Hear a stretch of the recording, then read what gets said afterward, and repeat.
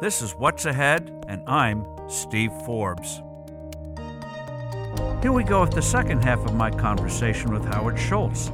If you haven't heard part one yet, consider listening. It's full of personal anecdotes that help make sense of the man. In particular, a troubling childhood that he says played a big role in shaping his business policies and intense drive. Coming up, we're going to hear some of the extraordinary work he did with Starbucks, like covering college tuition, and ideas he has to get America back on track again. I want you to come away with the impression, as I have, that this is a most unusual man who deserves understanding and study, because his personal and professional story holds lessons for us all.